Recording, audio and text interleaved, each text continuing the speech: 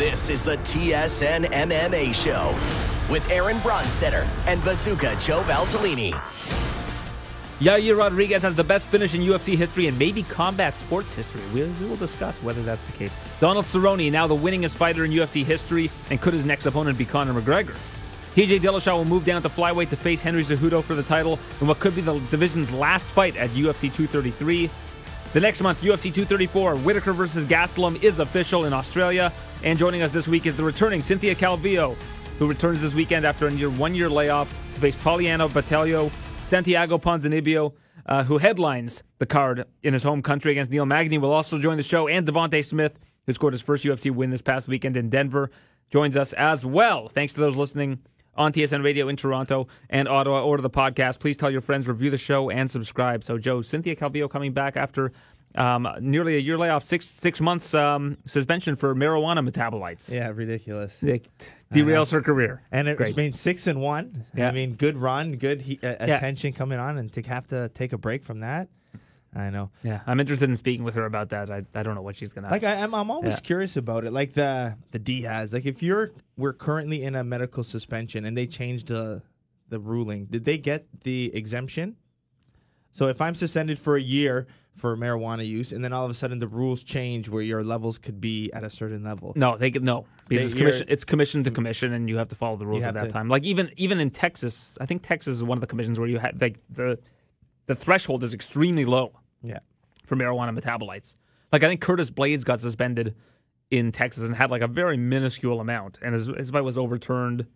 Like it's weird. It's commission by commission, and you can't go back and on rules. Like if it's been changed, you can't unless they make the exemption because they're changing the rule. Yeah. But if you've already been suspended, I don't think they could retroactively change that. So Yair Rodriguez this weekend, 25th anniversary. What a way to celebrate it with, I think, the craziest knockout ever. Yeah, so you're watching this. Yep. You see what's happening. You see Korean Zombie charge in and then go down. What did you think happened? I honestly, on first impression, I agreed with what Felder said. I thought it was a headbutt, a clash, because of the angle that it happened, and I couldn't see anything that happened. So it kind of looked like they dipped, and then it looked like they were just both exhausted. I didn't even know. Then I'm like, he's out from the breathing of the Korean Zombie. I saw him flat out. Then I was like, okay, he's out. Yeah, he's out. So then it kind of all came together. But from the angle that it happened live, I didn't see the elbow at all. I thought I was actually closer than you. I thought it was a shoulder. I thought he went in and that Yair moved, and that his chin hit his shoulder, which would be legal, right? That's a legal strike. Yeah, it would be a total fluke. Shoulders, but you see it in the clinch a lot. A lot of guys will try to shoulder bump and try to hit the chin. Or speaking of which, your latest video, escaping the clinch. We'll discuss that later. Yeah, there you go. But we saw that. Yeah, like I thought it was just a shoulder, and it was just kind of forward momentum. He got clipped and went down. But I was pretty close. Yeah. But the fact that Yair was throwing with intent and up elbow, like that finish will never happen again in terms of how it happened, when it happened, the circumstances surrounding it. I thought it was the craziest finish I've ever seen. I was yelling at the TV. Yeah, I was like half tired when I was watching it too, but I was messaging guys on my team.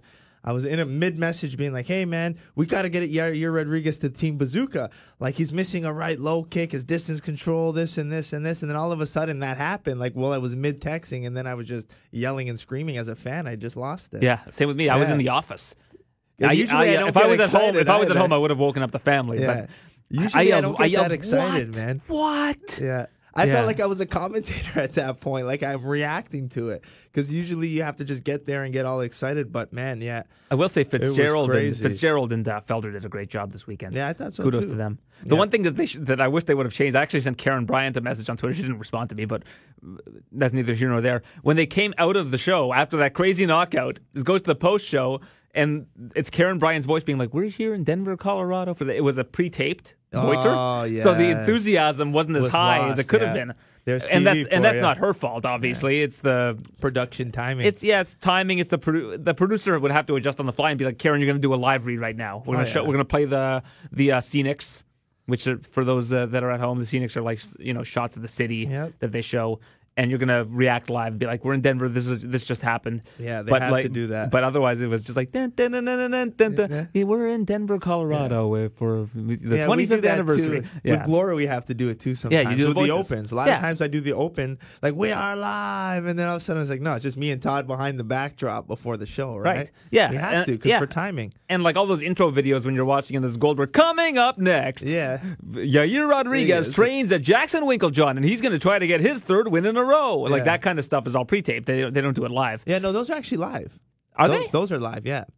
Those Really? are done live. I don't think during the show. No, when Goldberg was doing I could have sworn they were prepackaged. Like right now, it should be the play-by-play guy that does it, because I know that because this is with Glory, but when Todd usually does them. So when Todd does in-ring interviews, and all of a sudden I have to fill time. So my time filler is like, all right, great fight from so-and-so, excited to see them next. But coming up next, we got so-and-so. Oh, no, that's live. That's live. But what I'm talking about is... You're not talking those ones, like the beginning of the show. No, I'm talking about right before a fight when they show... It's like in between. They do a feature, like the promos, little feature. Highlights, Yeah. Okay, those I think are pre-taped. Yes, those are prepackaged. Yeah. So okay, those ones are talking. That was the problem with the post show. But then obviously after her intro, they were all like fired up. Yeah. But I just didn't. Whatever. It's a TV thing. It's not super important for this show. But so Yair, people are calling it the comeback of the year, and people are getting all over me on Twitter because I said I don't even consider it a comeback because there's no open scoring. Like I don't think that you could have definitively said that Yair knew he was going to lose the fight at that point. That's the big thing. Yeah, I agree with you. I thought Yair was doing better. I didn't think he was down 3-1. I thought he was controlling distance better. I thought when you talk about ring control, Korean Zombie was coming forward with this cage control, but it was actually Rodriguez controlling distance of the fight, controlling the pace. He was staying longer. I thought he was pulling, the Zombie into him. I thought he was winning. I thought maybe 2-2, and I had a 2-2 going into the fifth. Also, yeah. I thought that if you looked at the stats, Korean Zombie was blowing him out in terms of total strikes. Like he was landing almost double. But when you were watching the actual fight go down, I thought Yair was landing the far better strikes. I thought he was countering really well. I thought he was getting out of the way well. Using his jab good at some points as and well. He was keeping the fight, like you said, at the distance that was preferred for him. Zombie wants to get in, and Yair was doing a good job of whenever Zombie got in to getting back out to distance and controlling that really well. Yeah. So when people were saying, somebody was like, it was 4-0 Zombie going into the fifth round, I was I don't know. I don't know. I mean, two of the judges had a 3-1 Zombie. Another judge had a tied going into the fifth.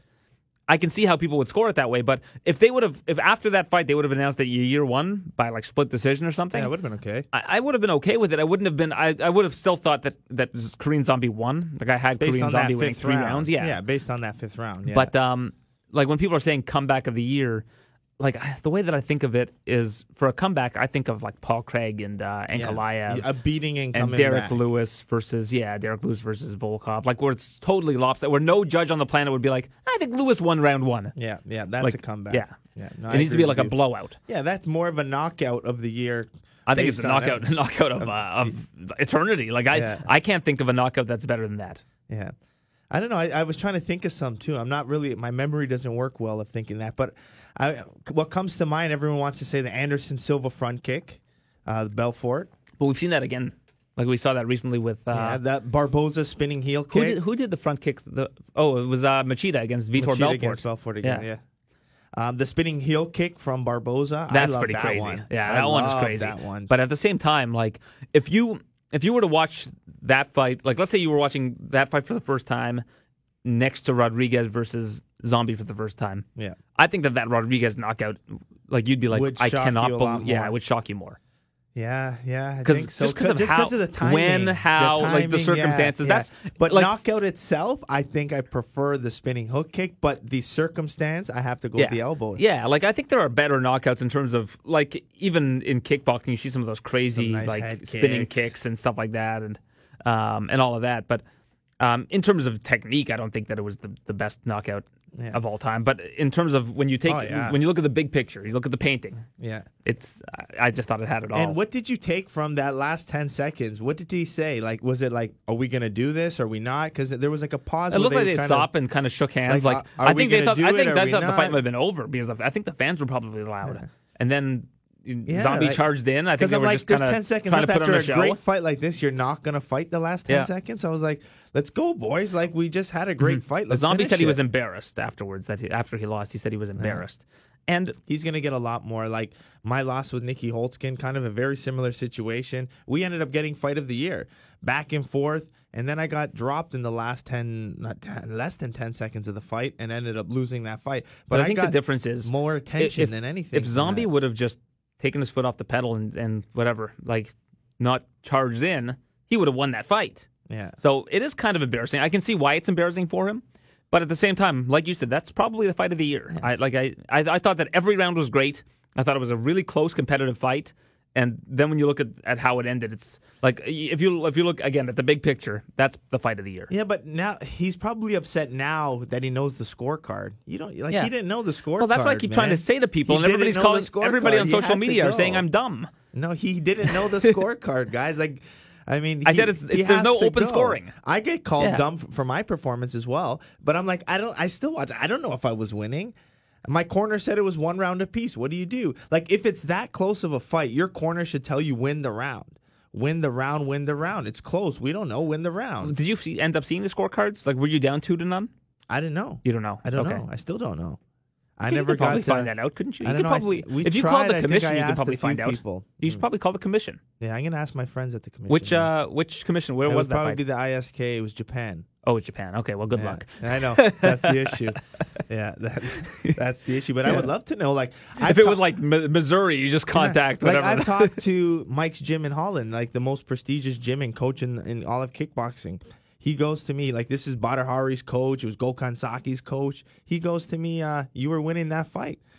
I've talked to people that are like, no, you were losing. You had to go and do it. I thought you were down 2-0, if I remember from watching. Because I understood why you were charging in the third round. I'm like, okay, well, Joe needs to... I personally thought I was up because my combinations were landing more. I was attacking more. But when he did the shots, he was doing a little bit more of the damage sometimes. So it was kind of like the pressure, my combinations, my volume versus his one shot, So it was damage versus combination. But regardless, close fight, and you have to go for it. Yeah. And against the Bont, I think you were pretty clearly up, right, going into the fourth? I thought I was, because I dropped him. Yeah. And then I was up 3 with a knockdown. Then he won the last 2 with a knockdown. Yeah. So it came up to the 1 round that I won. Yeah. Mm-hmm. Yeah.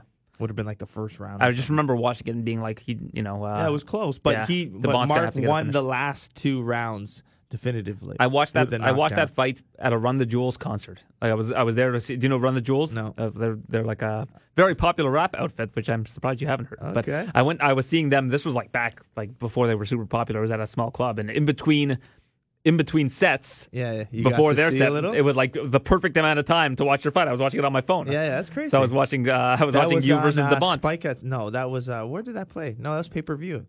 That was a pay-per-view event. I don't know how I had access to it. Well, anyhow, let's continue with the show. Okay. So Dillashaw. Actually, let's keep talking about Denver because Donald Cerrone got a win over Mike Perry. Yeah, that's definitely something we should talk about. And I thought that it was interesting that Perry decided to take him down. I think Perry has kind of acknowledged that was a mistake. Yeah. He even talked about his whole camp. He didn't wrestle at all. He predicted this fight would have been all on the feet. He thought he was going to use his head movement to get inside and blast out his power punches. But, yeah, I don't know why he went. I think he was it just presented itself and he went. Maybe he wanted to wear Cerrone out. Maybe he found his distance wasn't there. He wasn't connecting as well as he thought. So a lot of times a good striker, especially someone with good pressure fighting, if you fake the takedown or you go for some takedowns, it actually opens up your striking. So that's probably was the strategy. Wrestle him a little bit. Then when he anticipates the wrestle, boom, there's your power punching, and that's how you get better results. But yeah, stupid. When you retrospectively, Yeah. I think you forget how good Cowboy is on the ground. That's the issue. Because Cowboy hasn't subbed anybody in quite some time. He's been standing up. You forget how good he was. Mm-hmm. Yeah, he's excellent on the ground. And now it looks like he's going to move back down to 155. And he was hinting that maybe Conor McGregor's his next opponent. After the fight, he said they have somebody in mind for me. They've already talked to me about it. It'll be at lightweight. Yeah. And everybody was kind of like, who is it? And he was like, no, I'm not going to talk about it. Yeah. But this is the problem I have with the Cowboy Cerrone and Conor fight from a Conor perspective. Okay. And this isn't a knock on Cerrone, but Cerrone's best days are behind him. Absolutely. It's a little too late. He's a great fighter. Obviously, he can still beat a Mike Perry. He can still beat a Yancy Medeiros. But if Conor McGregor loses to Cerrone, his stock drops. It basically plummets. Yeah. Like we're talking like Nortel, Briex plummets. I don't know. I probably just aged myself there. Do you get any of those references? Nortel? Yeah, I did. Okay, good. My parents invested in and were part of it. Yeah, so did my grandfather. I know about it. Everything my grandfather was one of those lucky in life, unlucky in cards guys, where every stock he picked, you were like, okay, just like short sell that one and you can make some money. Yeah, but so Conor needs to. I think Conor for his next fight needs to fight a guy where if he loses, people are like, okay, well, Conor lost to a really great fighter here. Like if he lost to Poirier or a GSP or a Kevin Lee. Yeah. Maybe not Lee, but one of those guys, like a really highly somebody who's thought of as one of the top guys.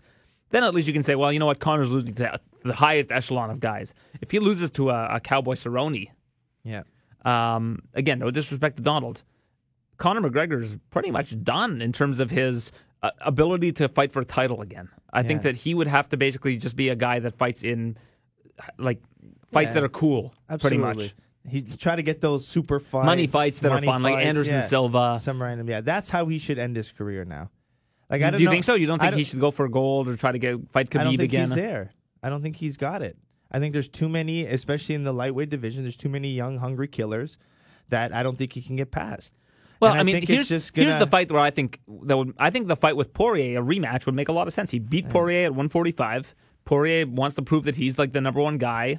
Yeah, make that fight because it looks like, from all indications, Ferguson's going to be getting Khabib next. Yeah, I heard the rumor that Conor and Aldo too. Yeah, that Aldo might be moving up to 155, and the reason why I think that's interesting is because Dana White was talking about guys that were all coming back. Well, this guy's coming back, and he mentioned Aldo out of nowhere, seemingly. And Aldo's been boxing a lot too, right? Yeah, and that leads me to believe that Aldo versus Conor at 155 would be good. Yeah. Do you remember after Conor beat Aldo in the cage, it looked like Conor felt really bad for Aldo because he had beaten him in 13 seconds. Aldo was a legend at the time. Nobody could touch Aldo. Beats him in 13 seconds, and he says to Aldo something along the lines of like, "We'll do it again. Don't worry about it. We'll do it again." I thought that was interesting. Yeah. I mean, you didn't really get to see Aldo fight. Like, even on that fight, I thought, Aldo would have won that fight. I had Aldo winning that fight. Aldo was favored, I think, going into that fight. I had Aldo winning that fight. We just never got to see the fight unfold. Mm-hmm. We don't know what happened. He got caught early. Good timing, but Conor good called it, though. Yes. Conor called it. Conor said that's how he was going to beat him. He saw the opening in advance of the fight. Yeah. I know you see it, and you plan it, you train it. Sometimes it happens, but I mean, I'm sure Aldo prepared for that as well. Yeah. I mean, he just got caught. So I would like it. I mean, it's a fair fight. And I mean, the Conor Khabib rematch is interesting to me too. I don't think it makes sense immediately. Yeah, it's got to wait. If it would make money. Yeah. It would make a lot of money. I know. I think one or two more, and then that's it. But does Khabib want to fight that long? Khabib, I think, wants to fight. He wants to beat Ferguson, and then he wants to either fight Conor again or retire. Like, I don't think that Khabib wants to fight much longer. Yeah. But if Khabib ends up beating Ferguson and retiring, he's probably the best ever. Like, he's never lost. Has lost one round in his UFC career officially. Yeah. Like, I don't know. But Ferguson, I think, would. I like Ferguson from a matchup standpoint against Khabib. I've been saying it ever since they first announced that fight. Yeah. 4 times ago, whenever it was. Yeah, I don't know. I've always said I like Ferguson in that fight because I think that if Khabib gets Ferguson to the ground, he's in a whole different world. Nobody's challenged off their back against Khabib. Attacking is very important. You exactly. got to attack from the he's bottom. He's offensive from bottom. Wicked that. Good elbows. He can mix it up. Yeah. Because Conor is good from bottom. Like, he's good offensively from bottom in terms of strikes. But Khabib knows he's not in any trouble against Conor from bottom. Yeah, he knows how to control against position. Ferguson, you're in trouble. The moment you take him down, you get into that rubber guard. Yeah. He hits you with those elbows and throws up triangles and stuff like that. Like, he's probably the most unpredictable conditioning, fighter. Amazing conditioning. Yeah. So in those later rounds, you got to almost favor Ferguson in the 4-5 even. Yeah, and then if Khabib doesn't like being on the ground with him and you get up, Ferguson's the better striker. Yeah. No, it's there, definitely. It's the biggest threat overall. I always like that fight better than Conor versus Khabib. Because Conor's threat was only on the hands. Yeah. Conor's threat was only on the hands, where with Ferguson, you get the ground attacking, you get the up. Yeah, no, I agree with you. I always thought Khabib was the worst matchup for Conor. Yeah. Because Conor, I think, would actually do well against Ferguson. Like, I think if it's Conor versus Ferguson... Oh, yeah, I think on the Conor feet, does well. Because Ferguson gets hit in every fight. Yeah, he gets tagged a lot. But I don't know. Khabib looked good. His striking was awesome. We saw an improvement in his striking in his hands. So Khabib's hands could give some threat. But the difference between against a guy like Ferguson, and I mean, you're the guy who trains martial arts, not me, but in my mind, the big difference between Conor versus Khabib in terms of striking and Tony versus Khabib in terms of striking is that the threat of the takedown to Conor is so deadly that it opens up the striking for Khabib. And Khabib can land more because he can feint and he can. Because Conor will only throw like a single shot. He's looking for the one shot. Right. Where Khabib will where Ferguson will come forward more with volume. Right, and Ferguson isn't as threatened by the takedown. Yeah. So he'll come so forward Khabib won't be able more. to have as much success with his power punch like he did against Conor. But that sometimes helps the takedown at that point because when you're coming forward with punches, it opens up the leg, so it could open up the takedown that way. Yeah. So, which I mean, you have to find that balance with Khabib. But I don't think that Ferguson cares about being taken. But I think that unless Khabib is able to take him down into side control every single time, I guess if you can control him, I guess we'll find out in round one. Yeah. After round one, and then you know at that point, and then you just make an adjustment. But for how long? Yeah, you gotta fight Khabib with a toolkit that's really deep. You gotta have long fighting, pressure fighting. You better have good elbows because you're fighting in the clinch a lot. You better have good takedowns. You got to have a full tool set to get into There's that honestly match. nobody outside of Ferguson that I think matches up well against Khabib. Yeah. Because like of that toolkit. maybe Kevin Lee. Because of that toolkit. That toolkit of having and Ferguson has it. Mm-hmm. Yeah. You definitely got Kevin go to Lee battle would with be interesting multiple because I'm not sure how easy it would be for Khabib to get Kevin Lee down, but if he got Kevin Lee down, I don't think Lee poses much of a threat off his back either. Yeah. Kevin Lee is dangerous too. He is. I mean? He's Because dangerous of on that the feet. wrestling and He's that got good feet, wrestling. explosive. But then again, Ferguson beat Kevin Lee, right? Yeah. It was a Kevin Lee with a staph infection that barely made waves, but he still beat him. Yeah. Yeah, it's interesting. Well, we're going to find out. It's going to be fun. So I think it's a fun matchup. In one of the weirder moves, last week Chad Laprise was here and he said they're 100% closing down the flyweight division, and then later that day an article comes out saying they're going to close the flyweight division by the end of the year. Not so anymore because it looks like they've booked Dillashaw versus Cejudo for next year at UFC 233 in Anaheim. And I think it's one of the dumbest fights that have ever been made. We were talking about this. I think it's idiotic. I met you today. You're like, hey, Joe, I got to talk about this division. It's been on your mind. You got to let it out. Well, Aaron. so here's the issue that I have with this. Why? Yeah. So let's look at both outcomes. Okay. Cejudo beats Dillashaw.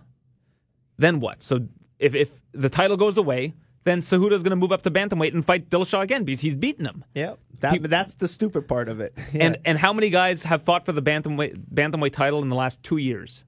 Yeah. If you look at everybody that's fought for the bantamweight title in the last, I think it might even be 3 years. Might even be 4 years. 4 guys.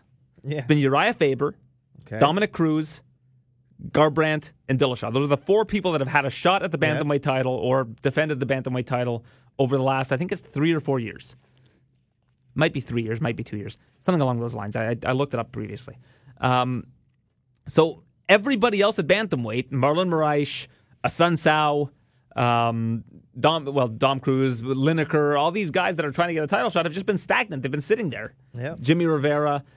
So you're gonna stall the division for another year potentially, because if Cejudo beats Dillashaw, that's the fight you have to make. You have to make Cejudo versus Dillashaw at 135. Yeah. That's the fight people are going to want to see. You so have to. Everybody in that division now has to sit around for another year and wait for something to happen. Now you have to, because if Cejudo's a 2-division champ, you got to give him if you just beat the current champ at that way, you have to. Yeah, you have to give him a shot to become a champ at 135. Now, if Dillashaw wins, he holds a title for a day. He's the 2-division champion for a day. I don't mind that, Aaron. I don't mind that.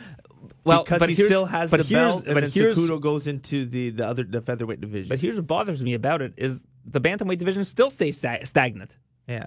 So flyweight goes Cejudo away. doesn't necessarily need an immediate rematch at 145. Aside from being a token, 135. What is it? Why does Dillashaw need the flyweight title? Who cares? So you're going to make a guy cut down to 125, change the way his body is for one fight? He's now at They put him now at a pound for pound list. Now they're talking Dillashaw is one of the pound for pound best.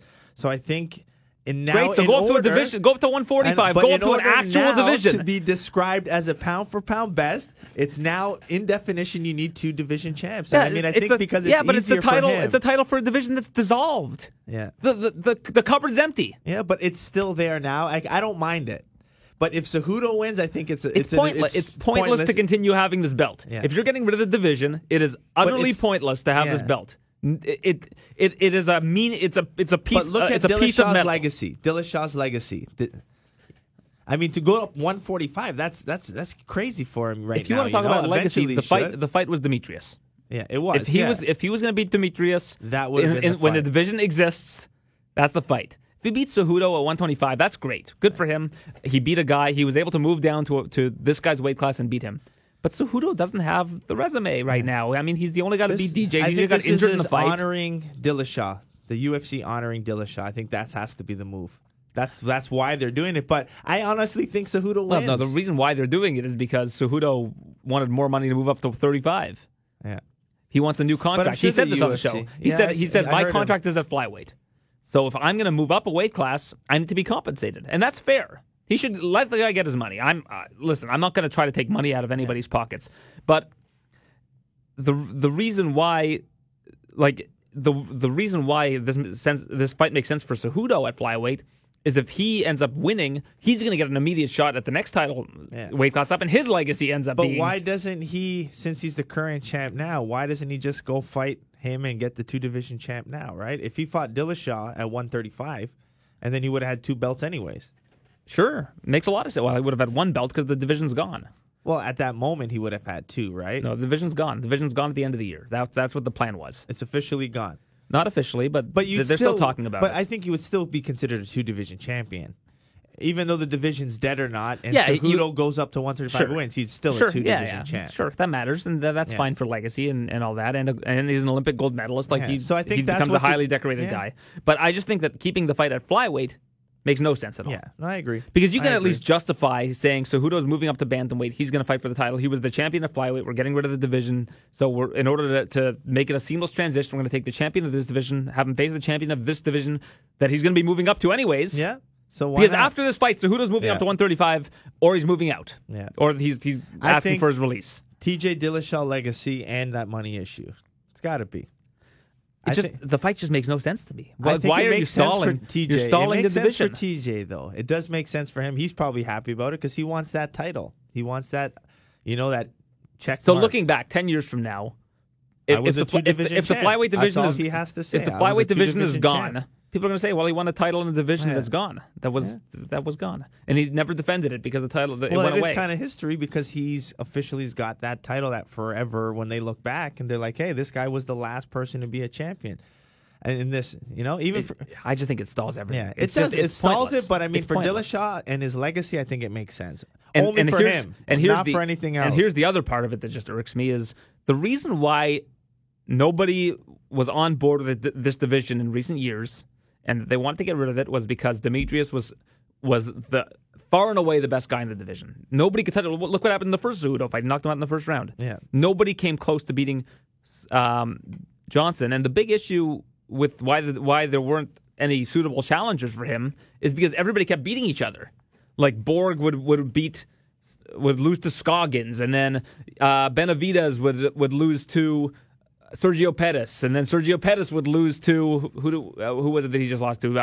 Formiga. Formiga, yeah. So all these guys kept taking each other out of the mix. Yeah. There was never somebody who was like, this guy's... contender. Yeah, there was never a clear contender. Yeah. Even Cejudo lost to Benavidez in recent years. And every contender, I'd have to watch the countdown to be like, who is this guy again? And then Horiguchi, because he's won 2 in a row, and everybody's like, this guy's great, he gets put into a title shot when he's not ready. Yeah, thin divisions. Like sometimes even with Glory, like you're seeing a lot of the same 2-3 guys fight because, it's hard to find...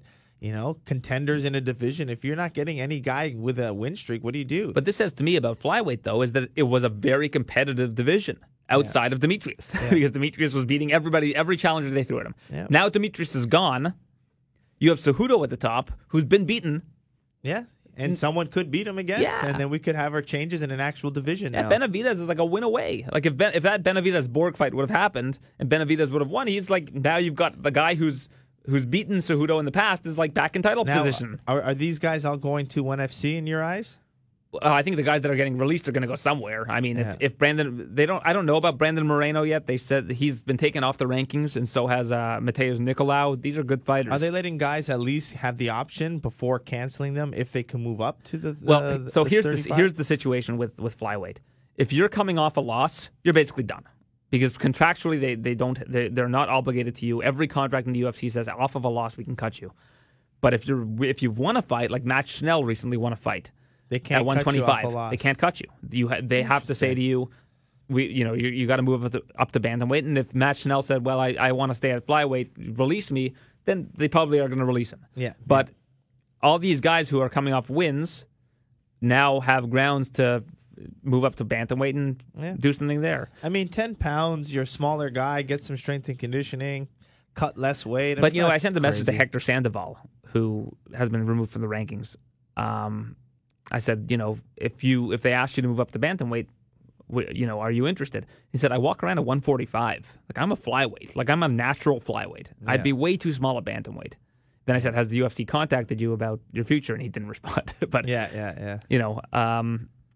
So a lot of these people are, they're going to be on their way out. Like Shorty Torres got released, and the weird thing about Shorty Torres getting released is that he was a bantamweight champion in Titan. Like he could have went up, no problem. Yeah. And who else? Scoggins got released, and Scoggins is another guy who fight. Scoggins offered to fill in at 135 recently. Like he's a guy that can fight at 135. So a lot of these guys, it is a lot of weight. Trimming the fat. It is a lot of weight, and the fighter psychology, even 2 pounds amongst fighters is a big deal. I mean, so to expect guys 10 pounds, I mean, if it means fighting in the UFC and not fighting in the UFC, yeah, I'm going to put on 10 pounds no matter what. I'm going to do it. But to not have a UFC now because of it, I just feel like what's the point of doing MMA anymore if you're not going to go to ONE FC or UFC? That's it now. All right? Yeah. Because Bellator doesn't have a 125, do they? No, they don't have a men's 125. No. One championship obviously will with Demetrius. It's just one, and they can sign people. Combates America, I think, have it. But that's kind of going back. You're talking UFC. A lot of guys don't want to go backwards. If they're even making $50,000 a fight, no other organization. Combate America is really big in Latin America. Yeah, but I don't think they're paying what UFC is. I did their reality show. I was on their reality show. Oh, were you? Yeah. Combate America. What did you do on the reality show? I was like the guest kickboxing coach. So I had all of their guys come in and I put them through kickboxing lessons. These are all smaller guys, though. Like a lot of these guys from Latin America. I don't know. This was like a mixed weight. I had welterweights, lightweights in it. Yeah, it was a couple years ago. Cool. Yeah, that's a good organization for people that are like in Latin America. It's it's solid. But like you said, there's not really a lot of places for flyweights to go, and they're not being paid as much as well. So it's tough for these guys. But if I'm like Bellator and I see Brandon Moreno's been let go, and I don't know if he has. Apparently, he hasn't been told anything yet. But he's been taken off the rankings for whatever reason. I would call him and be like, "You want to fight at 135? Like you're a stud. Like let's you put on exciting fights." Is this an opportunity for Bellator to pick up a 125 division? Maybe. Well, here's the thing. Or are they just going to let ONE FC have it? Like, do you think that people really dislike the flyweight division? Like, I love the flyweight division. I really enjoyed those fights. I mean, the problem is there's not a very high finishing rate. And that's the problem. People want finishes. But then you look at the women's divisions, and there's not a very high finishing rate there either. Yeah. So I don't know. I think that I think they could have continued it. I mean, it wasn't a very deep division, but like I said, all these guys kept beating each other. That was the big problem. Yeah, you couldn't. They had a lot of trouble building these new contenders because everybody was losing eventually. And there's no real big character either in the division. That's another issue. It needs a character too. Because if you look at strawweight, you've got Joanna. Yeah, she was the boogie woman there at one time. And now if she's moving to 125, you've still got Rose. Even Rose got Andrade, is a nice character. Andrade is fun to watch. Yeah. Tatiana Suarez is coming up. Like you've got some names of people that are interesting. Yeah. 125 women's division, you've got Shevchenko, you've got Joanna now. A lot of people are moving there. I don't think it's a very deep division. I'm not really super intrigued by it, but I think that they're making the fight to make, which is Shevchenko versus Joanna. Yeah. And then at 135, you've got Nunes, you've got some other.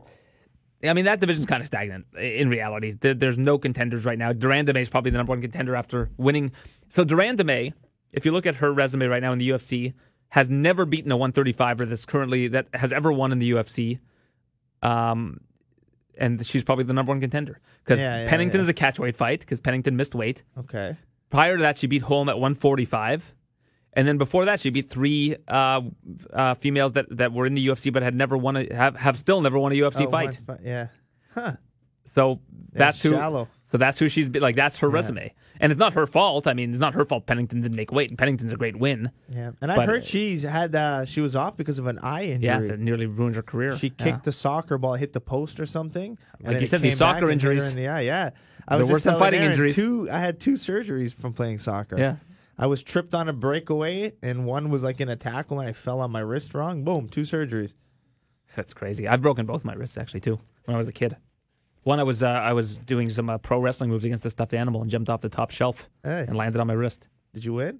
No, I lost that No, night. okay. That was my first loss. Yeah, The stuffed there you animal go. beat me. I had to go to the hospital. Undefeated. Yeah. Until then, all right. Although, you know what? The stuffed animals would beat me every now and then because we needed to build storylines. Yeah, you needed. That's Yeah. it. That's it. You needed to. It wouldn't be funny if I you had, won all the I had a time. lonely childhood, it seems. In reflection. Yeah. I used to be scared of the dark, and this is a big secret here, but I used to be scared of the dark. So, like, a reward from my parents were like, hey, if you sleep in the dark, we'll buy you something. And it was just, I ended up getting a Hulk Hogan teddy bear. Oh, I remember the ones that talked. No, this one didn't talk. It was no, like a never mind. big, I know like, which one you're talking square about. one. So, yeah, he was the one who protected me at night from the dark. That's good. Hulk Hogan, yeah. Why We did had they, some good why did they wrestling care if you slept in the matches. dark? I don't know. They just slept alone, slept in the dark. I was a scared kid, man. Yeah. Yeah, My so- my oldest son's scared of the dark. He doesn't like the dark either. I still don't like the dark. I had it's crazy because it sounds weird, but I had a you travel to moment. hotels all the time. No, the I'm okay blackout with that. curtains. Yeah, no, Okay. I'm good with that. But I mean, as long as I know where the exit is, that's my biggest thing. Because one time I woke up, I was at a cottage. Why would you a not family know where the cottage. exit would be? So I was at a cottage. I was sleeping in the basement in a room, and there was like pitch black. And I woke up like maybe half asleep, and I couldn't find the exit of the door. Like I was trapped. Like, there was no light. It was the middle of the night. Yeah, but that would scare And I anybody. was knocking things down. And so now whenever I'm sleeping in somewhere new, I always like say I'm in a hotel, and I'll make sure I'll shut the door so it's super dark, but at least I know the light, so I can at least follow the light to the bathroom. Have you ever stayed in the hotels that have those motion sensor lights? No. Oh, those are awesome. Waking up in the middle of the night, zombie walking, and I don't know if I'd like it. No, it's you get out of bed and then a motion light goes. Automatically These like turns on? tiny, these small lights. They don't light much. They're like a Oh, little just night light, like- oh, and they nice. sense your movement and they light up the room a Lori's little not bit. putting me into these 5-star hotels. Yeah, I guess not. Start Dang. working for TSN. Yeah, there we go. With the big shooters. So we've got that fight scheduled for 2:33. Dillashaw versus Cejudo. I think it's an utterly pointless fight, but we'll see how it goes. I'm excited to watch it. It's going to be a great fight. For sure. Yeah. I'm not taking anything away from the competitors. I just don't see how it makes any sense to continue the flyweight division if you're getting rid of it. Like, why have another title fight? But you guys have heard that opinion from me. I guess enough probably at this point. That was Now a that we're good 40 rant. minutes into the show. That's good. Nice rant. Whitaker versus Gastelum, UFC 234. That's very exciting. Dana White recently actually said that he would consider doing Whitaker versus Adesanya in like a stadium, Yeah. like similar to home He versus came out, Rousey I in know Australia. Adesanya said it, but I don't know. I think I said it last show. I think the only logical fight for Adesanya to jump that quick is Whitaker. I mean, Or Gastelum. Those yeah, are the two those that he will matches up stand well against. Yeah. Other But than yeah. those two guys, I don't Yeah, know. like They're not Jacare ready. might beat him Jacare. alive. Even Weidman a might take him Weidman, down. yeah. He might be able to beat Weidman. A Romero. I know they're Romero looking for would wrestle him. Romero. They're looking for an opponent for him, Yeah, right? for January, that yeah. first fight on the ESPN Plus card. Yeah. Anderson Silva's been rumored of. That's who Yeah, at least yeah. Romero wants to fight, but And this will Yeah. be in the light heavyweight division or no, middleweight. middleweight. Because I heard after his last one, Dana was forcing him up. Yeah, I think he should be fighting it at light heavyweight, and I think it's actually a pretty clear path to the title at light heavyweight. Yeah. Like if he goes in and beats Anthony Smith or something, like you're the But number I one just think contender his now. height is an issue for the light heavyweight division. It seems like the light heavyweights at the top of the division are tall. Like, look at the Oh, size even Anthony of- Smith moving up from middleweight, he's like 6'4". Yeah, they're tall. And I mean, I think that's an issue for Romero because he's thick and stocky. But when you fight those super tall guys like the John Jones, the Gustafsson, yeah. the super tall, those guys are what, 6'5"? Yeah, they're big guys. They're monsters. And I mean, Romero's got to get inside, and I think it's just tough. Like, once you get up that's the big challenge of going up in weight sometimes, dealing with that big height. Yeah, like if I'm Romero, my mindset is I need to win a title. Whatever the fastest way to win a title is, even if he has to sit around and wait for a title shot, like Romero has had a lot of bad luck. I mean, some of it is his own creation, like missing weight, for example. Yeah, but the second time took the fight on last minute notice, right? No, I don't think so. No? I don't think so. That was no. I think that fight was pretty well promoted Okay. for Whitaker versus Romero, the one in Chicago. But I thought he won that fight like pretty clearly, and the judges gave it to Whitaker. So he got a bad break there. And then the first time he fought for the title against Whitaker, he lost. And then he fought Rockhold for the interim title and won. but missed weight and didn't get the interim title. So like this title just keeps eluding him, and he's not getting any younger. Yeah, and I think even this Gastelum fight, with Whitaker, I think Gastelum wins. Yeah, it's gonna be that'll be a fun fight. That's an interesting one because they're both basically welterweight sized guys that have done really well at middleweight. I question Whitaker's chin. I don't know how much shots he can take. I think Gastelum's ability to come in and crack. Yeah, you just think never Gastelum know. Gets him. But man. Whitaker's, he got dropped against Romero, so maybe Twice, didn't he? Didn't he I get think dropped so. twice? I think. Yeah, I always hate saying that because sometimes I forget. Like I recently said that back before Khabib faced Conor that Michael Johnson dropped Khabib, and that never happened. Like I just in my mind it seemed like it was some I remember watching the fight and for whatever reason I know for sure he got dropped. I don't know once or twice, but Whitaker got dropped. Yeah. So that's an interesting fight. I mean, it's one that's been in the works for a while. They're currently the Ultimate Fighter coaches with your guy, the Crochet boss. Yeah. When's his semifinal fight? It should be coming up this week or the next week? Because last week was a week off, right? This week. Well, I think it was a week off. No, last week was what's the big dude's name? The big Cuban guy's name. I can't remember. I just really watch it. And then there was the guy who got gassed in workouts. Remember I talked about that guy? Yeah. And he just won his second fight. The guy who couldn't get through So he's going to the final the workouts. now? Yeah, the guy who couldn't get through workouts at the beginning. It's on Wednesdays, right? Yeah. So it's tonight. He's probably fighting tonight then. No, I think it's a women's fight tonight. Okay. If I recall, because I think they do men's. They do alternating weeks. So then the following week. Yeah, next week it will be him. Should be the Maurice Green. Yeah. Yeah.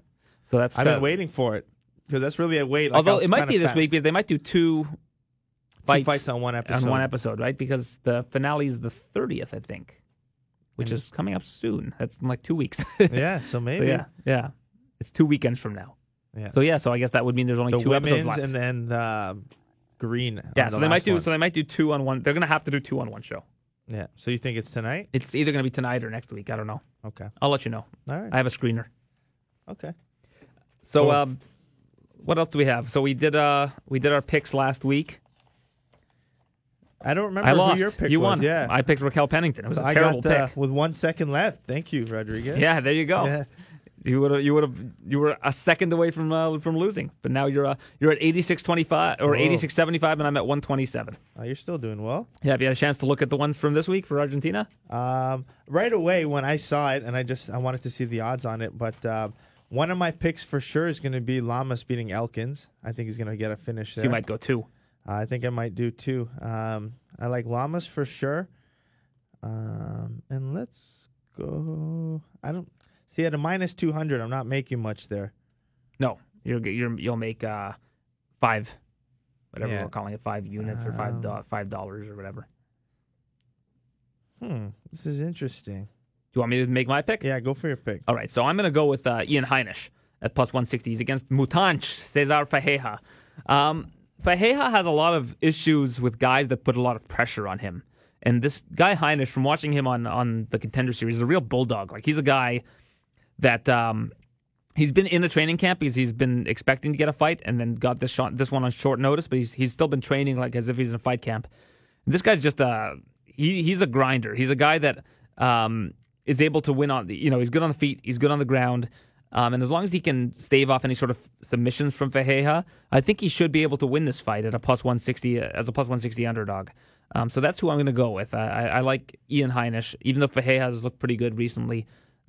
He's the guy I'm going with. Okay. I don't know. I'm not. I also loving any I also of your really matchups. like Cynthia Calvillo, but I know that's. I think was I like thinking Heinisch a little towards. bit more. And Calvillo's an underdog Yeah, in that Calvillo fight plus too. I might change my pick actually. Are you? I'm going to change it. Okay. Might nice. end up regretting it. I'm going to go with Cynthia Calvillo. Botelho just lost to what's her name? I interviewed her backstage afterwards. Aldrich. Okay. And Who's Aldrich, fighting and I think Paige Calvillo's a Van better Zandt, fighter right? than Aldrich. Aldrich fighting Paige Van Zandt on that New York one, right? Or in that ESPN one? I know that's Ostovich. Ostovich. Okay. Yeah. Mixing them up. I saw Aldrich backstage, and when she was coming to do interviews with us, she ran into Chris Pratt in the hallway and like totally geeked out. It was pretty awesome. That's funny. What's your thoughts on Prazeres? Yeah, that's an interesting one too. That's but the one I'm leaning towards now, based on his experience. And the other guy's a striker. no, Fabinski's actually a pretty decent wrestler. Like Fabinski's a solid grappler. He's got Who did he just beat? He was an underdog in his last fight, and he used some good grappling, if I recall. To win. Emil Meek. Yes, yeah, he was against Emil Mech, and he was able to just utilize grappling to take him down. Now, he won't be able to do that against Przerich, Yeah. but Przerich is also up a weight class again. He's at 170. He's been forced to move up because he misses weight so many times. Yeah. I wouldn't go with that one. I mean, you feel free to, It's but dangerous, Fabinski's yeah. pretty good. Ooh. I don't know. Maybe I'll just stick with my one then. All right. I might take it easy and try to gain All slowly. right, there you 'cause go. I'm not Get some loving momentum. any of the other ones. I'm leaning towards. I like the underdog. Magny's not bad to pick. I think Bandonai is a relatively safe pick if you want to take my advice, but that's up to you. No. I'm going to keep it. I'll just keep it as Okay. a single. Let's All take right. Lamas. If I can get by finish, I would take that for better odds. I would like Lamas by finish. I think But, Magny's actually got some decent value on him as well against Yeah, no, Ponzinibbio. that's why I like him at the plus 240. He's Yeah. long, he's rangy. He just basically needs to avoid the knockout, I think. I think that if he is able to drag the fight into like the third, fourth round, And he's got that's where he'll have 3-inch some reach success. advantage. I think his reach. Yeah. No, sorry, he has a 7-inch reach Yeah, advantage. he's got a reach advantage against almost anybody in that division. Yeah, so, I mean, that could give some issues. But, no, I'm just going to keep it a single. If I'm going to catch you, it's got to be playing a little safe here. Yeah, this is actually a really solid card. Like just in terms of matchups, a lot of the fights are close. Like I mean, Marlon Vera's a pretty big favorite, but Canetti's always in fights. Pantoja against Sasaki, a flyweight fight that really has no meaning, but basically whoever it's like a loser leaves town match pretty much. But Pantoja's just better at what Sasaki is good at, which is mostly grappling. But if it stays on the feet, Sasaki's got a shot. And then there are a lot of people that I think won on the Brazilian Contender Series that I haven't had a chance to watch yet. But It's on I'm going to this go show. back and watch some tape on some of these people because I need to learn about Anderson dos Santos. It's a hybrid of two of the best Brazilians ever, of Anderson Silva and Junior dos Santos. If he can fight like both those guys combined, There you go. Nadner Armani's and in he trouble. can become Anderson dos Santos. Yeah. No, I don't know much about a lot of the earlier guys. Yeah, so that's what we've got coming up. There are a ton of fight cards coming up. So there's fight cards basically every week from now until the only off week for the rest of the year is December 22nd. And then it goes. Then you got 232 on the 29th, then 2 weekends off, and then 13 straight weeks after that. boom. So Yeah. yeah, UFC are not taking a whole lot of time off at any given time. The people that work for the UFC behind the scenes are like, I don't know how they do it. Yeah. It's crazy. Like their job is basically you're in a new city every week, doing working hard to make sure everything falls into They place. have Fights are multiple falling teams, off the right? cards. They have like a Europe team and a North American team. They do, yeah. But I'm talking about just like the people that do like security and stuff. Like their lives must be crazy. Yeah. But Or the amount of people involved, even with a Glory event, like for me, it's crazy to see all the parts involved. But now when you look at something like the UFC, Oh, man, I wow, would yeah. love to see it. it's a well-oiled machine. Yeah. It's just like week after week after week after week. Yeah, it's nuts. So what's going on with Glory? You've got an event in 2 weeks. That we got a year end now. We're going December 8th is our year end show. Oh, So, cool. So the same night as the UFC The in Toronto. UFC, yeah. So I'll miss fight week. And where's for that? That's in UFC. like Amsterdam or something? Amsterdam. It's Look going to at be in that. What a Rotterdam. guess. Yeah. That's there when you go. think kickboxing end of year, end, big event. Who's on that year-end, end of card? the year. We have a heavyweight 8-man tournament. So yeah, God, old school. we have to watch that in the backstage of Old school 8-man tournament. The top 4 in the division there, and then they got 4 other kind of filler fights. I have 4 other filler guys in there that are still good and dangerous, but But 8-man heavyweight tournament. Everyone's Yeah. dangerous. Yeah, one of our guys is training with Mark Hunt right now in Thailand, Junior Tafa. Big hitter, big Samoan hitter. So he'll do some damage, but Benjamin Adekbui, Oh yeah, he's good. yeah, I like he's him. our number 1 contender. I have him winning. He's long. I have him winning. Yeah. Yeah. He's good, and he trains with Rico. Him and Rico are main training partners. So if he And wins, Rico's our champ. So if he wins, he's just going to take the vacated title because Rico's going to go do his acting. I don't know. Apparently, I don't. People don't understand how hard it is, man. It's gonna be really challenging on Rico. I mean, it's gonna be a lot of mental strength and energy. So, I mean, I don't know where that puts his kickboxing career or how long out he's gonna have to be. But Well, when they make the new Mummy movie with The Rock and Rico Verhoeven as the 2 stars, you'll be eating your words, Joe. I hope so. I hope so. I mean, he knows better than anyone.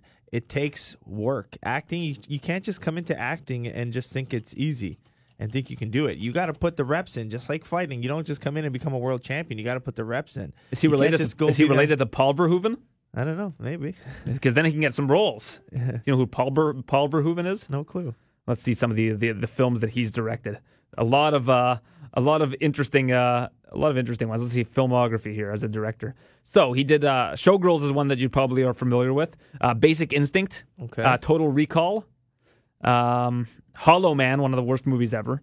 I mean, so Showgirls, according to general consensus. RoboCop. So we're talking good movies here. Yeah, decent. Paul Verhoeven, also of the Netherlands. The Dutchman. Yeah. So if he's related to Paul Verhoeven, maybe he can just get some nepotism, get some good roles alongside Sharon Stone. There you go. I don't know. We'll see. I mean, we'll see if he's got the potential. It's going to be tough. I hope he takes it seriously, and he has. He's done some voiceovers. He's done some stuff. So, well, I mean, your mindset is probably the same as his mindset, which is if you work hard enough at anything, and you absolutely put in the work, he is, and do he's whatever. grinding. He's trying it. He's doing his stuff outside the sport. It's just there's no real contenders for him in the sport. He's run through a lot of. Yeah. He's run through everyone. We can't find him a contender. That's our biggest issue right now. And I guess he doesn't want to go to the UFC or anything like that.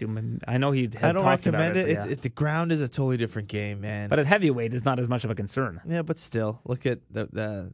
He'll learn quick, but I think it's too late for him now. I think for him, it's best to be the, the star of kickboxing rather than just another fish in the pond. Yeah. So I think is Gokhan Saki fighting again soon? I feel like he is. But see how that heat dies quickly, He gets knocked out once. One time, people are like, people is he forgot fighting? about him already. When before that's all we couldn't stop talking about. Yeah, there's so many people in MMA now that life goes on. Yeah, let's see. It's I don't think he's got anything coming up.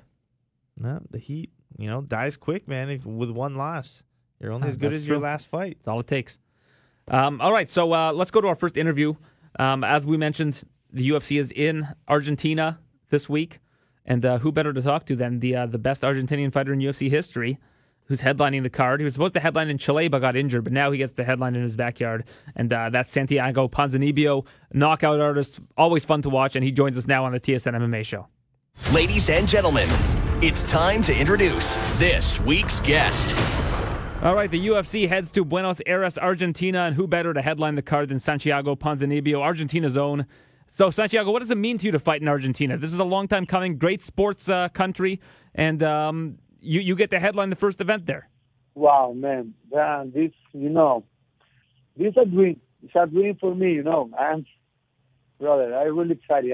I don't have words for explain what is this moment for me in my life. But this is amazing, brother. It's amazing for the sport. Get up a lot in my country. The old people recognizing me.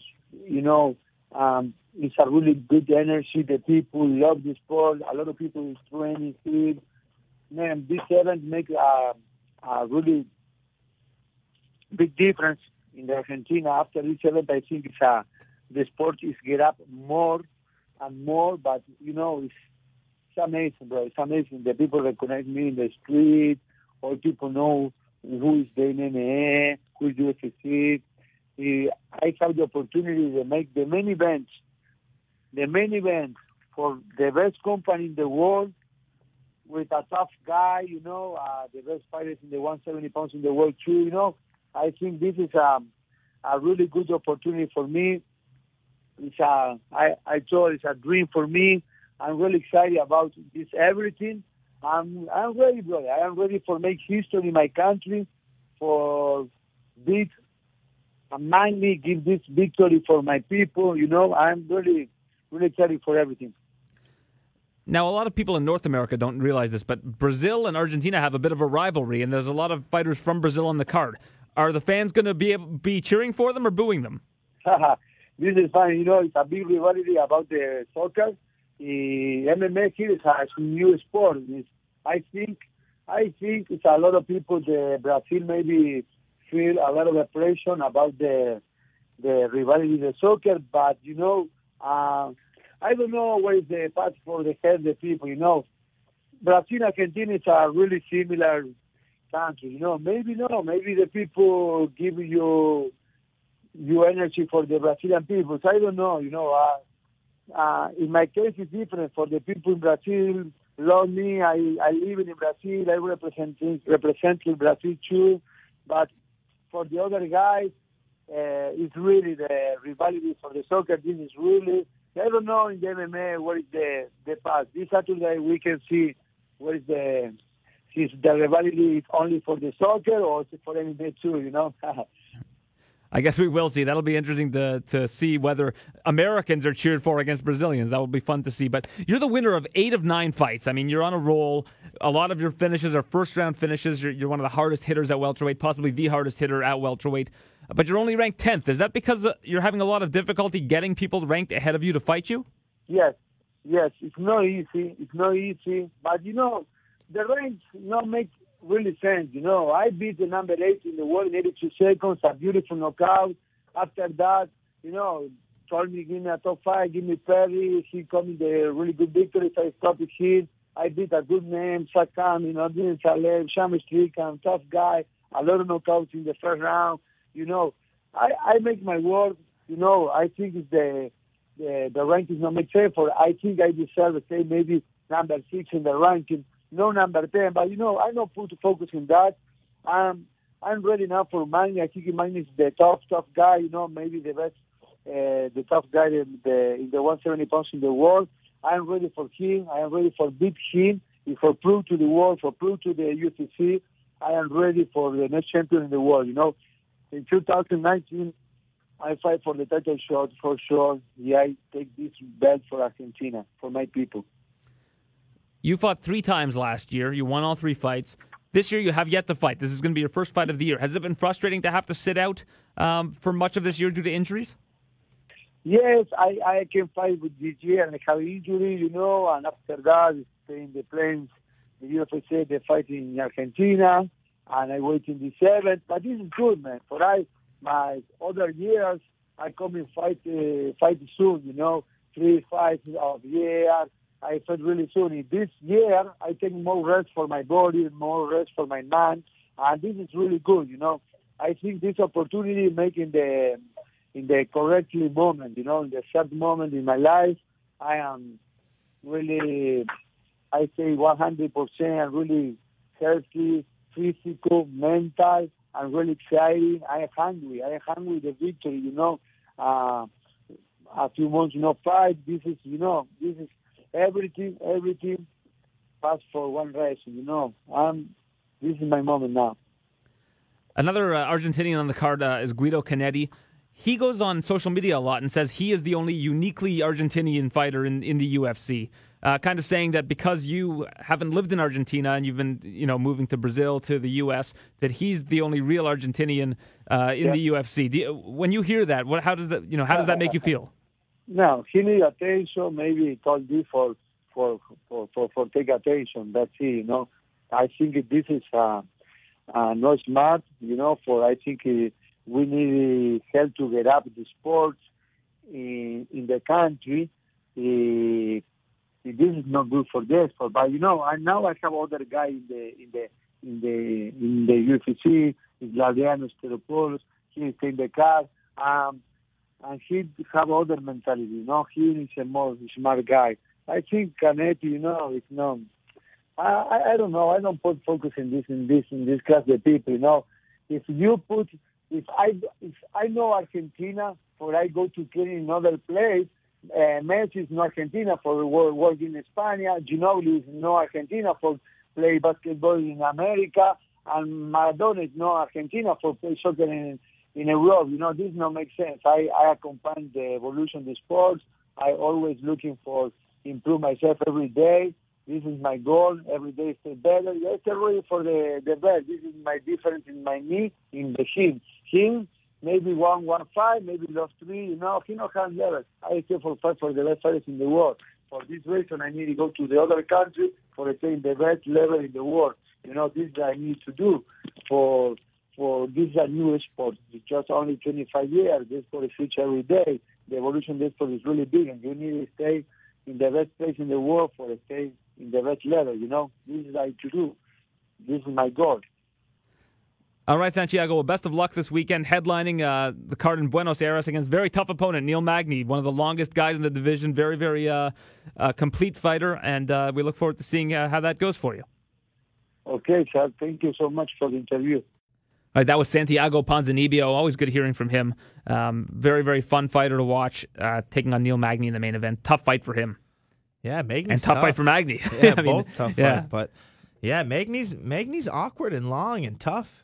I mean, I think outside of losing, was it to Dos Anjos?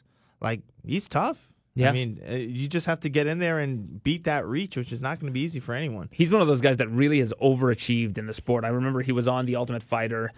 I don't think people thought too much of him, and then he came in and just started beating everybody. Yeah. Like, who did he... I mean, after his loss to Dos Anjos, which Dos Anjos just came in and wrecked him, but that's a different beast. But he beat Carlos Condit after that. He started out, he was 1-2, and then he railed off 7 wins in a row. So since going 1-2, he's 10, 13, 13 look and at 3. The names, too. That you yeah, gotta he's look beating at the good guys. He's beating Lombard, beating Gastelum. Yeah. Beat Hyun Gyu Lim, who's a good fighter. But even his losses, Maya... Dos Anjos and Larkin, all legit losses. And another one to Sergio Moraes, who's one of the best grapplers in the UFC. Yeah, that's also 2013, though, right? Yeah, and the loss to Seth Baczynski, I mean, that's not a great loss, but you're entitled to one bad loss every now and then. And that was really early in his career as well. Magny's got a good shot in this one. Yeah, I agree. I know he's pretty big underdog at, plus 240, but... Man. Yeah, I'm with you. I think that he's someone to look at. All right, also on the card, as I mentioned, Cynthia Calvillo was suspended last year for being, traces of marijuana metabolites. She had fought, I think, 4 times last year and has not fought once this year, so she's making her return to the UFC. And she will do that taking on Pauliano Botelho, Brazilian fighter who has a lot of hype behind her. She's coming off of a loss to J.J. Aldrich, and I think Cynthia Calvillo's got a pretty tough task ahead of her, but I think it's one that she is going to be able to conquer. She's somebody who looked really great last year, was probably one of the in contention for Fighter of the Year before she lost at the end of the year. And she joins us now on the TSN MMA show. All right, I'm now joined by Cynthia Calvillo fighting Pauliana Botelho on the main card of UFC Fight Night in Argentina. It's been an interesting year for you. I mean, you've been suspended for a lot of it. You fought 5 times in 2017. Obviously, the parallels can't be drawn because of how different it's been. But in terms of how you've been living your life, what's changed? Not much. I mean, I'm still training. Obviously, I've just been more mature and taking my time and training, and it's just helped me out. Last year, I didn't really get a chance to let anything settle in, really, just because I was taking fight for fight. So this time around, I feel like I've learned a lot. I mean, as far as the game, I'm not a newbie in the UFC. I don't feel like it anymore. So that's basically a lot of it that's changed. I feel like I'm more physically and mentally prepared for battles. Earlier in the year, were you watching strawweight fights and being angry that you couldn't be out there?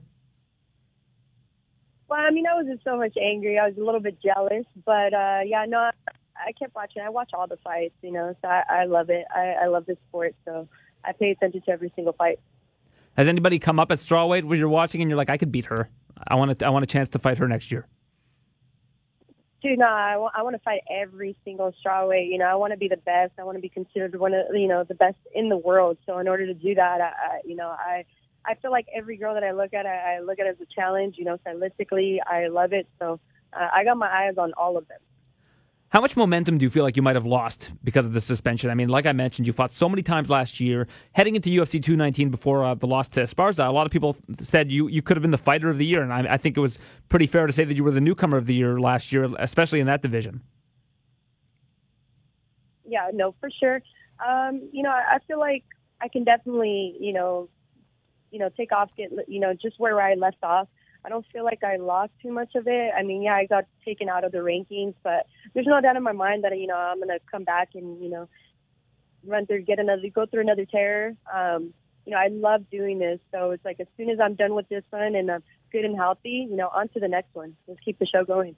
I mean, there's a card in California early next year. I know it's not Northern California, but is that something that interests you, UFC 233? Yes, 100%. I mean, I know that the card's already getting filled up pretty good, so hoping, fingers crossed that, I can get on that. If not, I'm open to wherever and, anywhere the UFC wants me to fight. I've never said no to any fight. You're training with Justin Buchholz. I heard an interview with James Lynch that you did for this particular fight, and also balancing time with Team Alpha Male. Is that working? I mean, I know that there's a little bit of resentment on Justin's end, having spoken to him about what happened with him at Alpha Male. Yeah, I mean, we make it work. Luckily, we made this tack. Justin Buchholz has been my coach from the beginning, and so is my coach Fabio Sato. So, there's no fighter that I know a lot of fighters. There's no gym that has everything complete there. So many fighters have different coaches. They venture off. So it's not any different than that. Yeah, I don't have everything all in one gym, which is fine, whatever. But it works out for me. I get to train with my teammates and my team, and then I get to work, one-on-ones and get a lot of work. Actually, Justin Buchholz has been able to, because he's not a part of the team, he's been able to actually focus more on me. So it's been going great. I feel amazing. I feel like this is the best that I've ever been. I know Justin seems like he's in a good place. He's doing a lot of private coaching, like you mentioned. So are you learning, different things from Alpha Male than you are with him that might, I guess, conflict with one another? No, not at all. I mean, the roots are there. He's a part of the team for many, many years. I don't think anything's going to, change too much different from, the coaching staff. It was all the same guys training, so it works perfect for me. I mean, everything's going along great. There's no major changes other than, I guess I feel like a little bit more selfish, but my coaches are able to spend a little bit more time on me. What are your thoughts on how all of that played out with Justin? I guess, I don't know if he was let go from the team or what it is, or if it was an amicable decision, but it seems like he wasn't really thrilled that he was no longer the head coach of the team and was replaced, I guess, by a collective of coaches, so to speak. Well, it wasn't. Yeah, I mean, it was unfortunate. I support him. I do believe he's one of the best coaches in the world. I mean, the coaches that we have there, too, are very, very good coaches as well. Not taking anything away from them. But I do have, my connection with Justin Buchholz is just like, I don't know, he's just a perfect coach for me. And he's just super passionate. I'm very passionate. And, it is what it is, and I'm going to support him 100%. He's got my back, I got his back, I got my team's back. So luckily, everybody's been good about it. Nobody's putting me in a weird position. So we make it work. We're all adults here, so we got to learn how to move on. So everything's going good. It's already been a long time. It's already been close to a year. So everything's going good. What's the latest with Cody Garbrandt? I haven't heard his name much in terms of upcoming fights. Is he in the gym? Is he back at 100%?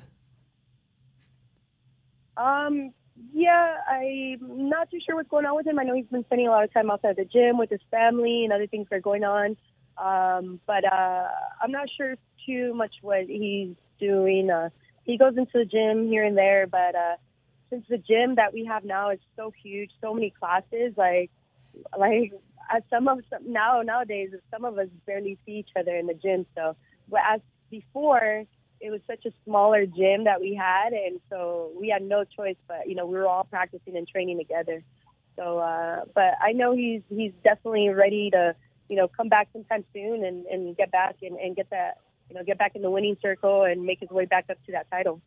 I know MMA is an individual sport, but you've got a lot of Team Alpha Male teammates on this card. I know Darren Elkins is on the card. I know Nad Narimani's been training out there, as I had heard in your interview with James, that I heard previously. Do you guys do anything as a team during fight week, or do you just focus on you? No, we do. We see each other. We're in the same workout rooms. We're still going to be in the same corner. Like I said, we're all adults here, so we all get along. I love my team, and I know they care about me a ton too. So, it's not about them; it's about the fighters. So we're having a great time out here. What's your corner going to look like for this particular fight? For this fight, it's going to be my same corners, Justin Buchholz and Fabio Prado. So it's just two in the corner? Yeah, just two in the corner. All right, and you train at Alpha Male. It's a camp that's obviously dedicated to the smaller fighters for the most part in the UFC. there's been news this week that the flyweight division might be dissolved fairly soon, the men's flyweight division, I should clarify. What do you think of what's going on with that division, given that you do tend to train with fighters in the smaller weight classes? Honestly, it's very unfortunate, if that does happen.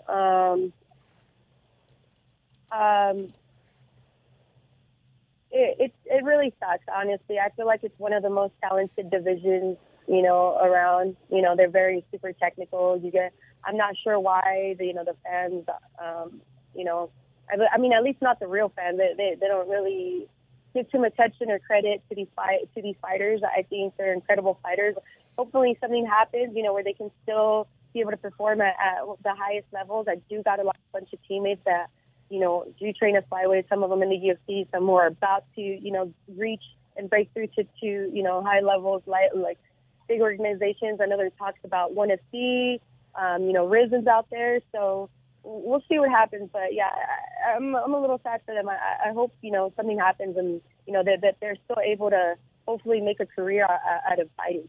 The thing that drives me crazy about it is the reason why I feel like the division didn't succeed as well as it could have is that it was so competitive with everybody below Demetrius Johnson that all the contenders were killing each other off. Everybody was beating everybody, and it was so hard to establish a true contender. Now with Henry Cejudo as the champion, I feel like it really opened everything up. You would have seen a whole lot of new challengers, like guys like Alex Perez, who's coming up. Joe Benavidez has beaten Cejudo before. It created so many matchups in my mind that would have been really cool to see, and I think that's the part that is the most unfortunate about it. Yeah. No, for sure. I mean, we'll see what happens. Did they announce it that they're 100%? No, nothing's official. Nothing's official, and they have basically. It does seem like TJ's moving down to 125 to fight Henry for what might be the last flyweight fight ever, a flyweight title fight in January. But there is nothing official at this point. Yeah, we'll see what happens. I don't know what's going to happen. I mean, they are going to have that fight with TJ Dillashaw and Henry Cejudo, which is supposed to be for the flyweight title. So, I mean, I'm not sure what they're trying to do. Is they're just trying to let TJ maybe get a chance to be a six-time division champ? What are they going to do moving forward? I feel like there's going to be a lot of left unanswered, a lot of, left unanswered questions as far as, who's going to be the best in the world of the division. Obviously, Demetrius Johnson had one of the longest reigning, as a champion. So, we'll see what happens. I watching him too, going into the other tournament in ONE FC. I feel like he's definitely going to win that tournament.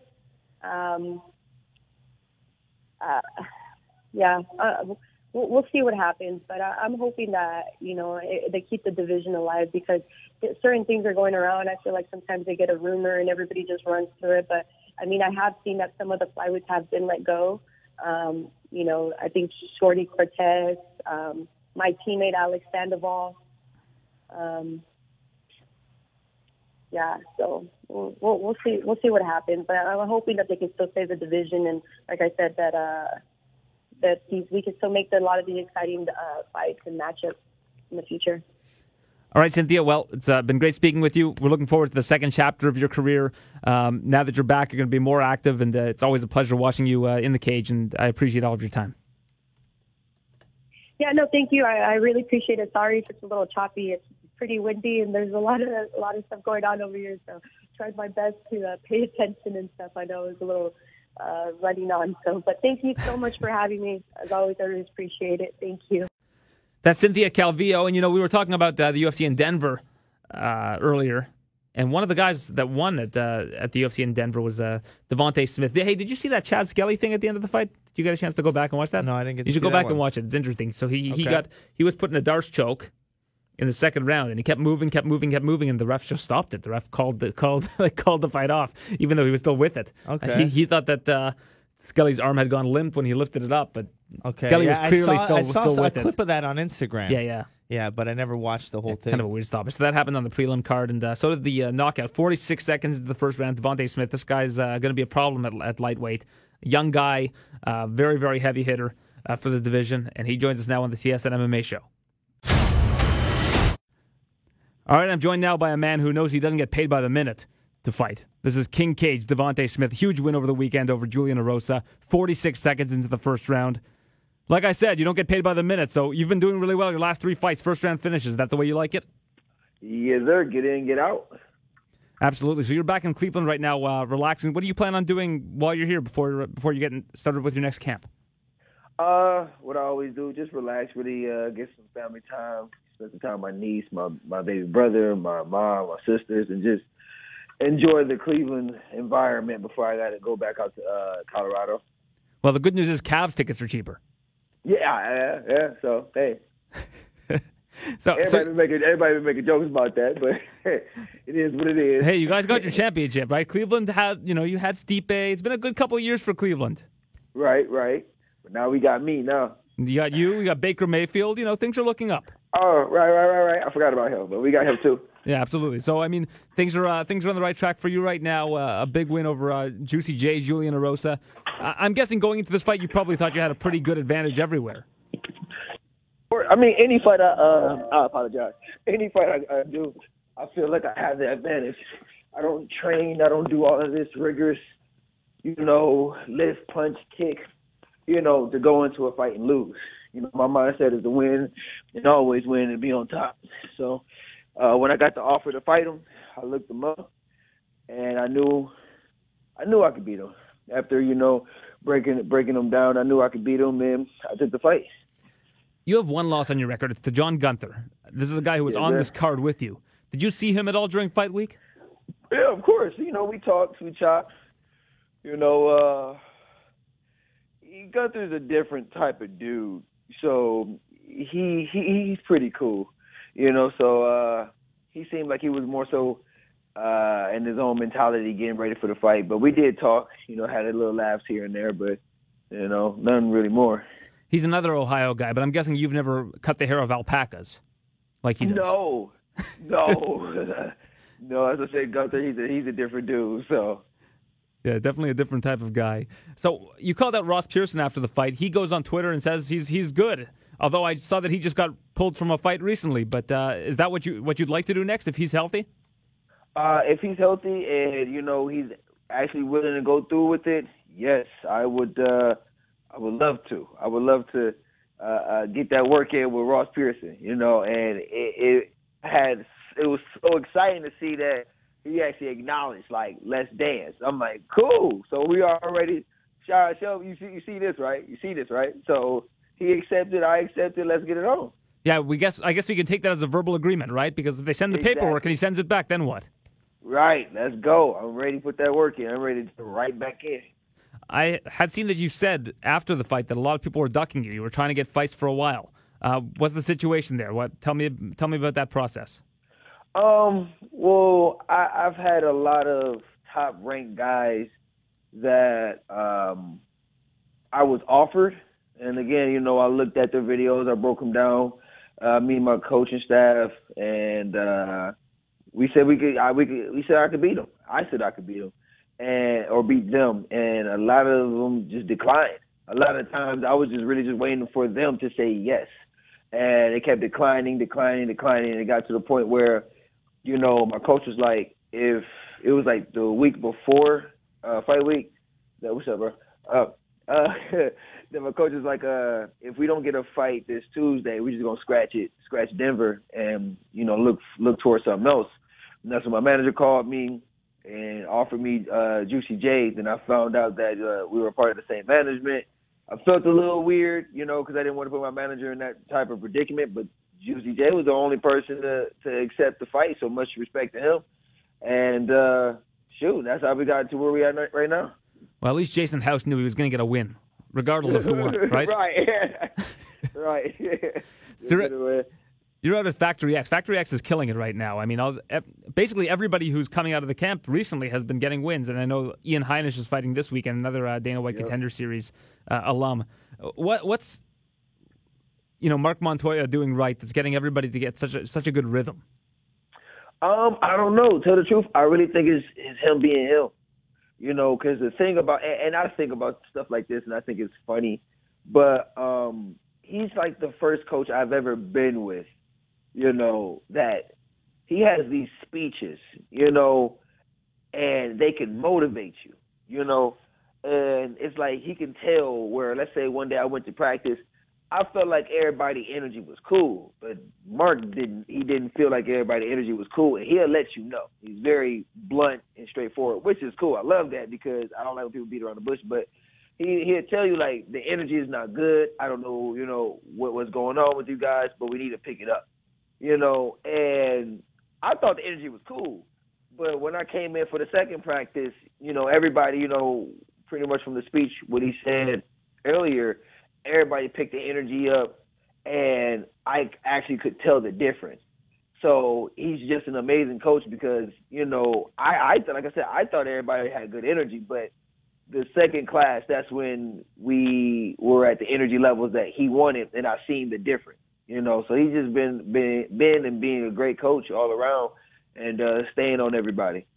All right, and finally, the UFC looks like they're getting rid of the flyweight division. Nothing's been officially announced yet, but what are your thoughts on that? What do you think of flyweights, and why do you think that they've decided to do this? Truthfully, I do not know why they decided to do it at all, because it's kind of confusion how they're cutting it, but then they get TJ versus Cejudo, so maybe they're just going out with a bang. But I just manifest the best for everybody. It's a little weird to a certain extent because I got a couple of 125er friends. And they see me, they see a dream coming to reality. They start saying to themselves, I can really do this. And then the UFC is cutting off all the flyweights. So I manifest the best for everyone at 125 and, that they find them a new home and, may great things come their way. All right, Devontae. Well, I love your positivity. I love watching you in the cage, and we're looking forward to seeing more great things from you representing Cleveland and, getting it done within the first round. Thank you. I appreciate you for having me on. That was Devontae Smith, a very, very fun guy representing Cleveland. He's a lot of fun, good charisma. So if he can get some wins under his belt, who knows how far this guy can go in the sport. Sky's the limit. UFC Fight Night in Argentina this Saturday night, 10 p.m. Eastern on TSN 5. Make sure you check that out. Prelims, as always, are on not as always, but in most cases for these Fight Night cards are on Fight Network as well as Fight Pass. You can check out Joseph Valtellini on YouTube. Latest video on escaping the clinch. Yeah, this is something that probably a lot of people could learn pretty easily, right? I do, and I don't think a lot of people value it enough, to be honest with you. They everything in martial arts to people is strike, strike, strike, but defense is very important. And what if someone grabs you? Even though I'm a good boxer, if someone grabs me, whether I'm on the street or in a kickboxing fight, I got to know how to get out to strike again. So it's a learning thing that people need to put themselves. It's not as fun to learn escaping the clinch, but you got to get out. What was it like having Chad in? That's been good. Week? He's back in tomorrow. He's just it's refreshing to have someone who wants to learn so much. Even that this is their 10th UFC fight, he's still in to learn. He's trusting what I'm saying. He's delivering it, and I think it's going to be good for him. And I mean, I just want to point out this mentality because I never got a chance to during the show. But like someone like Mike Perry, I really I follow him on Instagram. It's just that refreshing mentality. He went in, he's like, man, I effed up. I didn't do great. I got to get back. I got to get better. Just hearing someone be so positive from a loss is really refreshing to hear. And I think if you follow Mike Perry, you always think he's joking, but how much of a mindset of martial arts, of how he wants to learn. He goes, man, I'm going to be the best wrestler now. He took something from that. And I think, you got to keep things fresh in martial arts. And it's been amazing for me to work with Chad in that way. Like, let's work on different things and let's get better and let's have fun together. As a coach, I'm learning and having fun at the same time. Even after so many years of martial arts, we're learning, we're sparking, we're having fun. Yeah, sometimes losing is the best remedy for getting better. I mean, look at Curtis Blades after his first fight with Ngannou. Like, if he hadn't lost that fight, he might still be training at the UFC gym in Chicago. That's. And actually, I'm listening to an audiobook called The Art of Learning. It's Josh Waitzkin, and he was a world champion chess player as a kid. He was like the becoming of Bobby Fischer. He's the next of the Bobby Fischers, and then he ended up becoming a world champion in push hand fighting, in Tai Chi push hand fighting. So and his whole book is on. It's called The Art of Learning, and he talks about it like.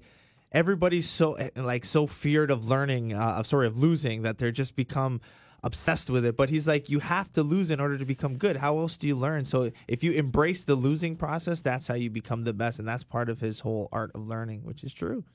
If you sit there and you cry and you sulk about it and you don't want to work on it, you got to get over and let's go.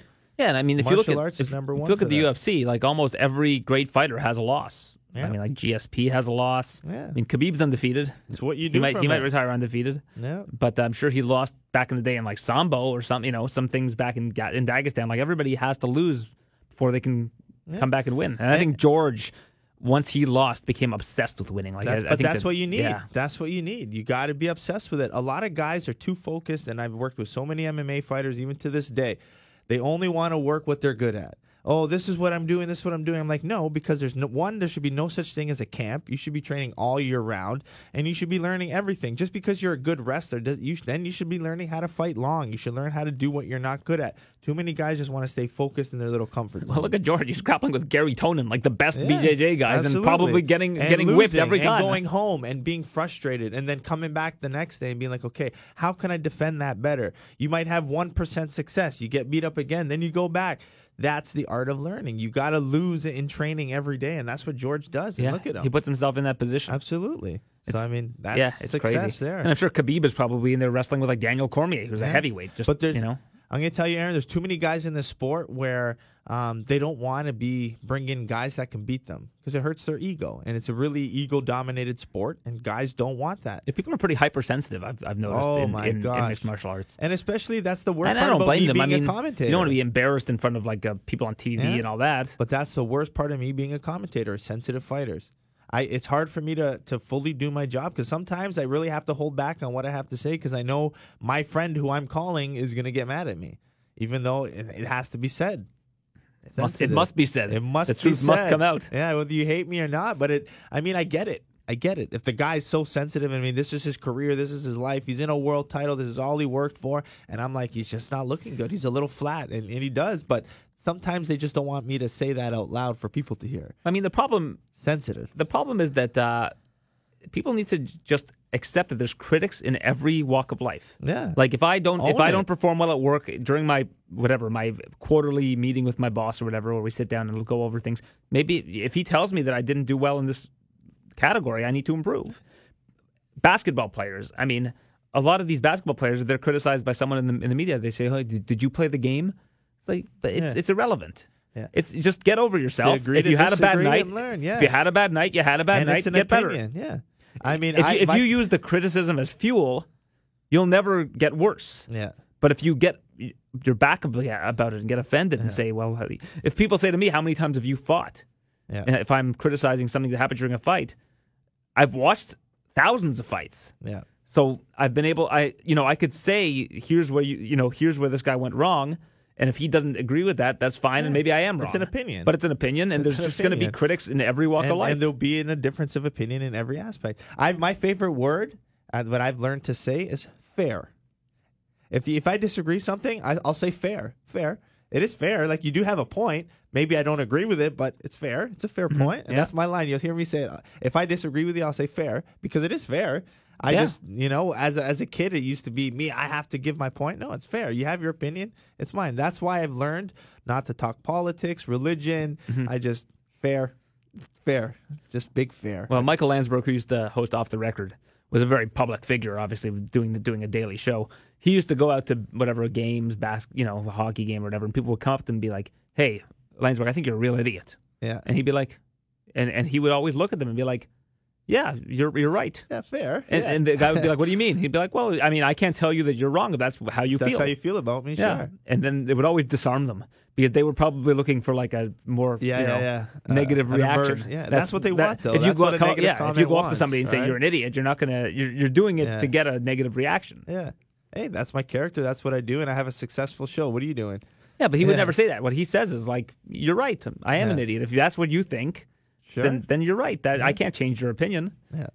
And It then takes time to learn usually they're that, like, yeah. oh, I'm so sorry about that. You know. Oh, always. Even on social media, someone will write something like so negative about me. I'm like, hey man, thanks for the advice, thanks for the support, and then they're immediately, oh my god, I didn't think you were gonna reply. Yeah, I'm of so course. sorry. I mean, I'm a huge fan. I was like, okay, man, that's cool. I'm like, thank you. You wrote, you comment, you posted, you got people talking. There's more eyes on it. So, I mean, you have to learn to not care and watch. Like, I don't watch any of my stuff anymore. Like, I mean, with commentary, with all my Glory interviews, with all my YouTube channel, I try not to watch. You mean like your own YouTube videos? My you own, post? because then Yeah. I'm very critical on myself. So I'm like, if I watch it, Just don't read I the won't comments. be natural. No, I know. Don't read the YouTube comments. But you know don't what? do it. You know what, though? It actually helps me sometimes because the feedback I get is so positive from people that That's true. I've learned to read through it. Like, okay, this guy had a point. Like, You've well, got to kind of filter it mentally. But Like, yeah, but and if somebody to maybe hear somebody people- will criticize it in a way that's yeah. going to help you but fix to, it. if there's 50 comments and 2 of them are negative, but 48 saying thank you, you're the best instructor, this is the best channel on YouTube, and if you read them, I'm telling you, most 99% of them are the most positive things you've ever read. Depends on so what you're for doing, me, I it's guess. worth it. You know, I'm giving out all this free knowledge and this advice that took me years of experience and stitches and damage to give it. And I'm giving it out for free. But most of the time, people are great. So that actually motivates me to want to do more. So I need to just know that I'm mentally strong enough to be able to read them and block out those negative things. Yeah, or if you see something negative, maybe you can learn something from it. Yeah, or I'll message them and say, hey, fair. I'm just going to fair. Everything, I'm just going to have fair. Copy, paste. All those negative. Fair. So, Well, that's on YouTube. that's Joseph it. Valtellini, Escaping the Clinch. Bazooka Kickboxing, he can teach you in person how That's to it. escape the clinch at 680 Progress Road in Toronto, Scarborough to be more specific. And you can learn from the best. You got The it. best kickboxer in Canada today. In the world. Yeah, I'm sorry about that. Yeah. Fair. Fair. There you go. You're learning, see? You and your wife are going to have a happier marriage now with the word fair. I like that. I'm gonna store It's that in my fair, back yeah, pocket. I'm telling you. Nobody can get Fair. upset if you say that to them. No, it's fair. Yeah. It is fair. I Nobody's say gonna it a say, lot. "Why wouldn't that be fair?" Yeah, it's Unless they're it's really fair. trying to just We disagree with you. agree to disagree. You know, I agree to disagree, and it's fair. Yeah. All right. Alrighty. Well, we'll have another show next week. Thanks for tuning in. Next week, what's the card they got next week? I'm almost losing track of it. So we've got the card in Beijing next week with the Curtis Blades and Francis Ngannou, the rematch. You're That'll be Curtis fun. Blades guy. I'm excited. an MMA guy, Joe. Yeah. I hope if Francis Ngannou you wins, can I'd be have guys, happy though. for him. He needs to bounce back. Like even as a Glory commentator, I have secret guys that I like. Yeah. I mean, like because I connect with them so personally outside of the ring, I'm like, man, that's my guy. Next week, Joe will tell us who they are on the show. So tune in. Secrets. Thanks for tuning in. We'll be back next week. Thanks for listening to the TSN MMA Show. For all the latest UFC news, visit tsn.ca/UFC.